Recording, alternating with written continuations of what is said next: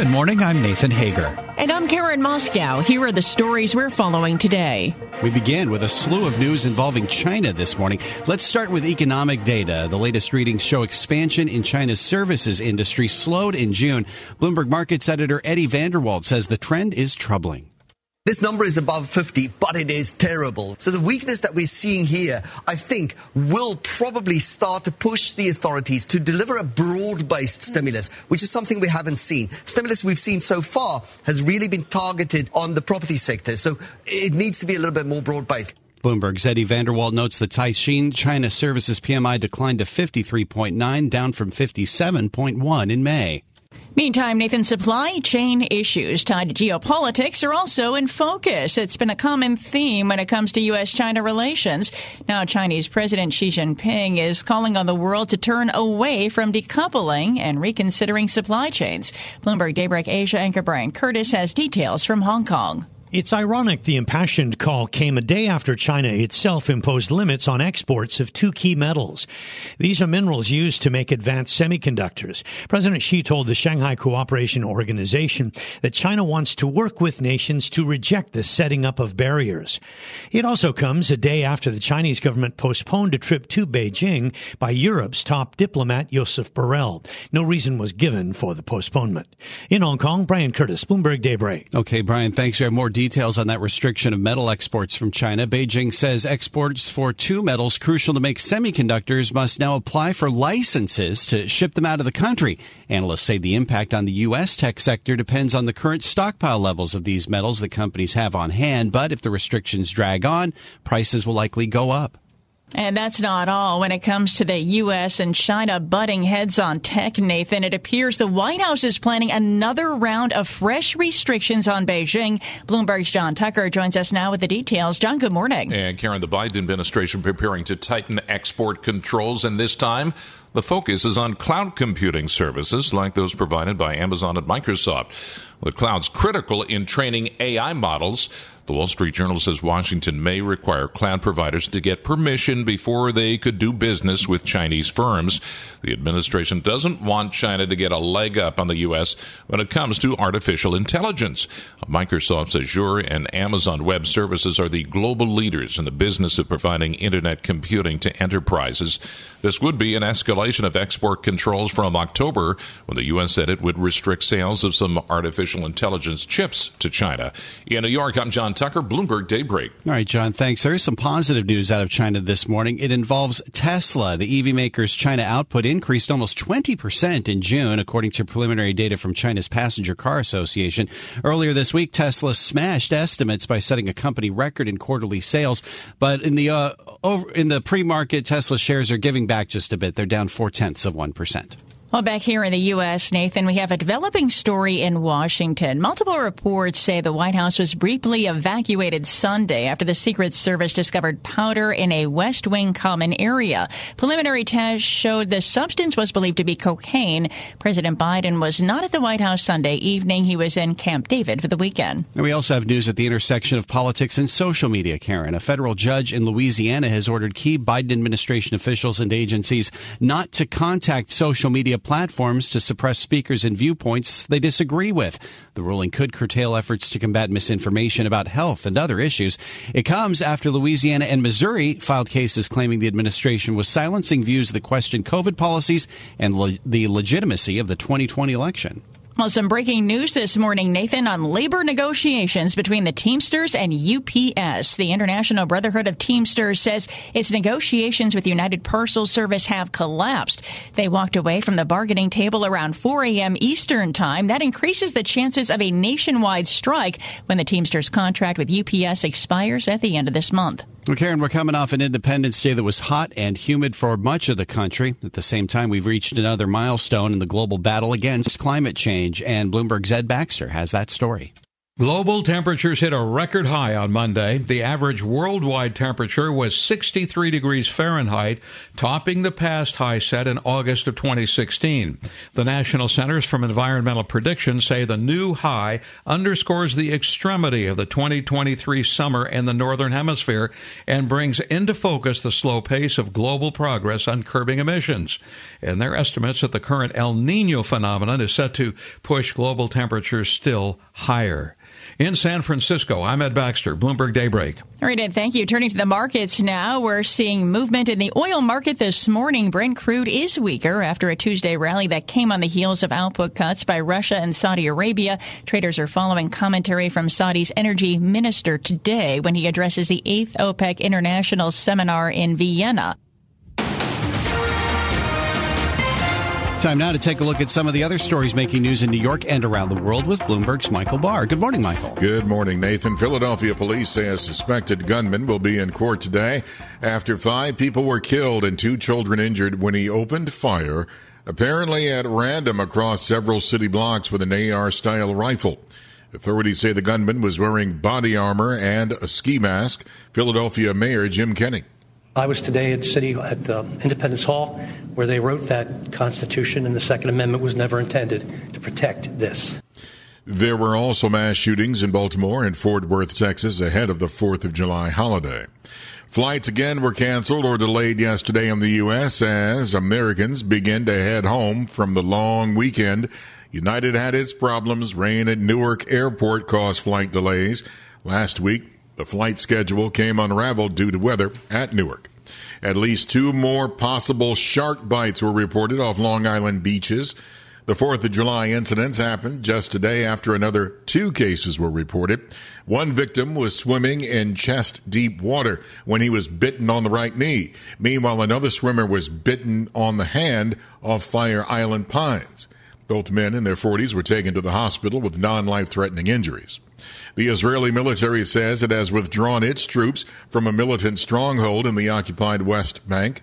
The pullout this morning in Jenin ended an intense 2-day operation that killed at least 12 Palestinians and drove thousands of people from their homes. An Israeli soldier was also killed. The head of the UN Nuclear Agency is in Japan this week as the country prepares to release wastewater from the damaged Fukushima nuclear plant. The International Atomic Energy Agency is trying to reassure people that the water release is safe. UN Nuclear Agency Chief Rafael Grossi says dumping the treated water would have, in his words, negligible environmental impact. The plan, as it has been proposed and devised, is in conformity with the agreed international standards. Local reports say utility operator TEPCO could start dumping wastewater as early as August. Cities across the nation held 4th of July fireworks shows in New York City. Crowds gathered along the East River last night for the Macy's fireworks show.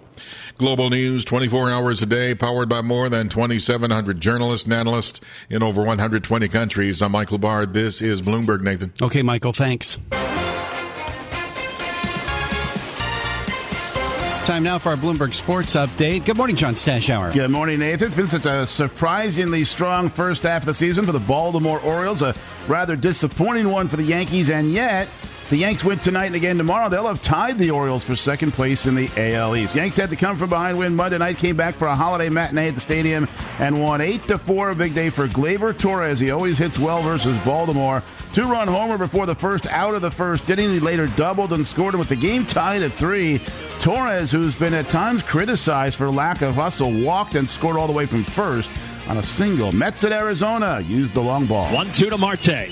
Swinging a high fly ball to left field. Carroll going back to the track. He turns and it's gone.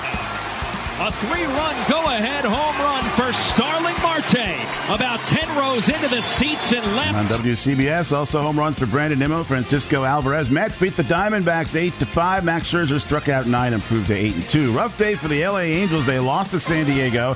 Shohei Ohtani gave up back-to-back home runs, had to leave the game with a blister, and Mike Trout put on the injured list with a broken hand. He's going to miss at least a month, maybe 2. The Padres released 43-year-old slugger Nelson Cruz 464 career home runs. Only 4 players ever have hit more after the age of 29. Rain at Wimbledon, so the only matches completed were on the 2 courts that have a roof. Easy wins for the top seed Carlos Alcaraz and 36-year-old Andy Murray. The defending champ Elena Rybakina needed 3 sets, but got by American Shelby Rogers. Novak Djokovic plays today, so does the women's top seed Iga Swiatek. John Stashelli, Bloomberg Sports. Success is more than a destination. It's a path you take one step at a time. It's dedication, it's fortitude, and it's the work, passion, and grit inside of us that comes before all recognition.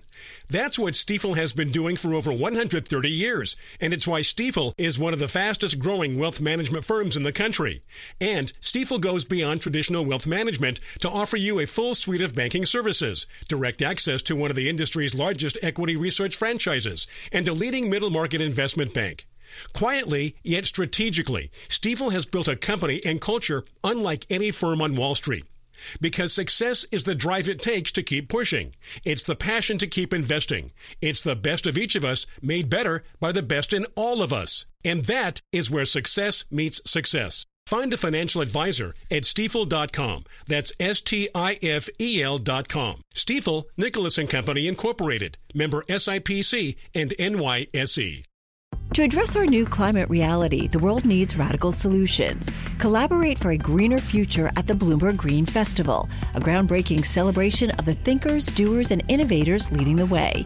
From design and culture to technology, science, and entertainment, hear from inspirational speakers and immerse yourself in climate solutions. July 10th through 13th in Seattle. Title sponsor, Amazon. Get 20% off using promo code Radio20 at BloombergLive.com/Green Festival.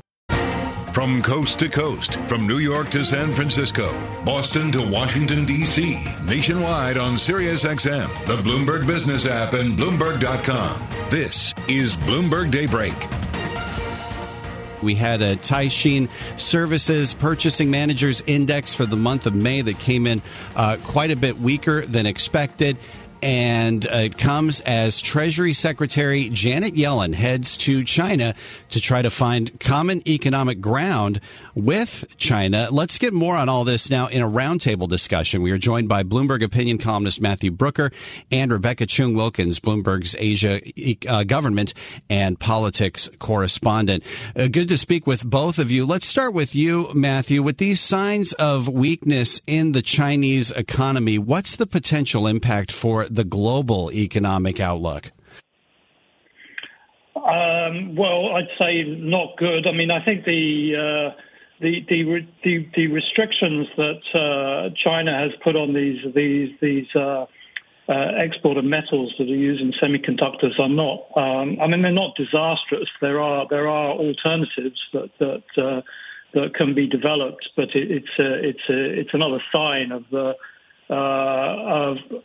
amount of tension that's in the relationship at the moment, I think. Yeah, we are seeing that tension given the export controls that you mentioned. And it seems like continuing signs as well from the Biden administration as like almost a step-by-step move to limit China's access to technology. Rebecca, let's bring you in on this here because we're waiting for Treasury Secretary Yellen to head to China to try to reset the Chinese relationship to some extent. But when we have these moves happening, is it possible to have a reset? Yeah, it's certainly going to be a challenge for Yellen. Obviously, it's positive that the trip is going ahead, and this sort of ability to, disagree together and still have these open lines of communications at the top level is somewhat, presents somewhat of a thaw. At least they're speaking. At the same time, obviously, we see now both China showing this new willingness to push back against what it sees as containment efforts in those ways that Matthew points to, but the US also now reportedly considering curbing Chinese companies' access to cloud computing services for anything that pertains to AI chips. So again, closing that loophole. So, with Beijing and the US both kind of ratcheting up these policies, it's hard to see any big sort of significant detente or agreement coming out of Yellen's visit. Is there a dot to connect here, Matthew, with the Biden administration's moves to limit access by China to technology and now the economic impact here? I mean, I feel there's a kind of a tit for tat game going on here. I mean, if you look at the tone of the discourse between China and the US and the EU as well, there's a lot of talk, particularly I think from the Chinese side, about how cooperation is the only way forward and that decoupling isn't going to work. We've got an independent world. And at the same time, things like these export controls, I feel it looks to me like, they're kind of trying to send a signal.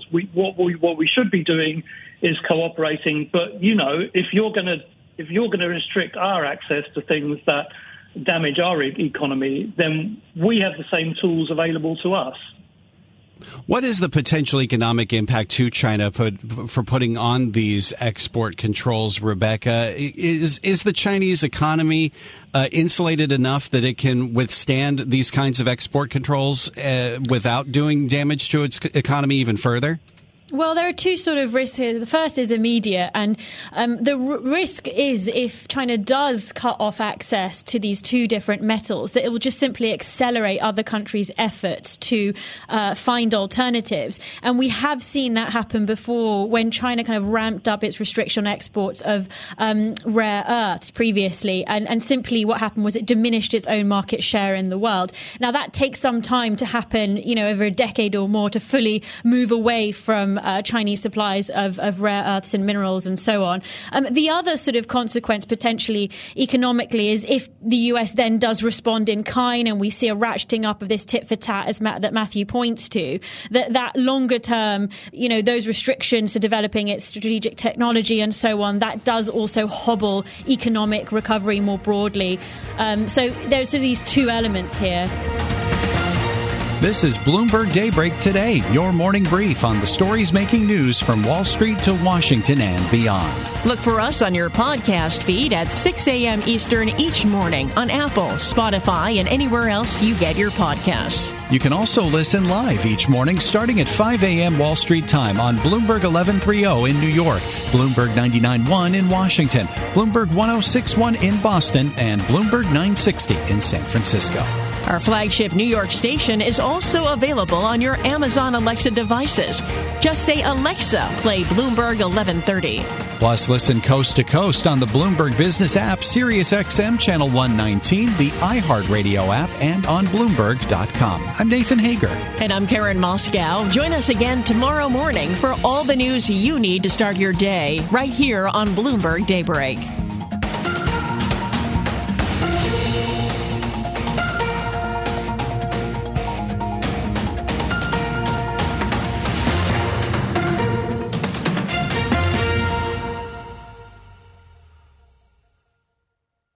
Do you love Elon Musk? Do you hate Elon Musk? Do you have no idea what to think about Elon Musk? Then we have just the show for you. He's become even more larger than life. Buying Twitter doesn't get us closer to Mars. They are really close to the edge of everything falling apart. Oh, Elon, I volunteer. Put a chip in my brain. Each week on this podcast, we'll break down, analyze, and debate the most important stories on Musk and his empire. It's all one big universe. You just work for Elon Inc. From Bloomberg Business Week, this is Elon Inc. Listen wherever you get your podcasts.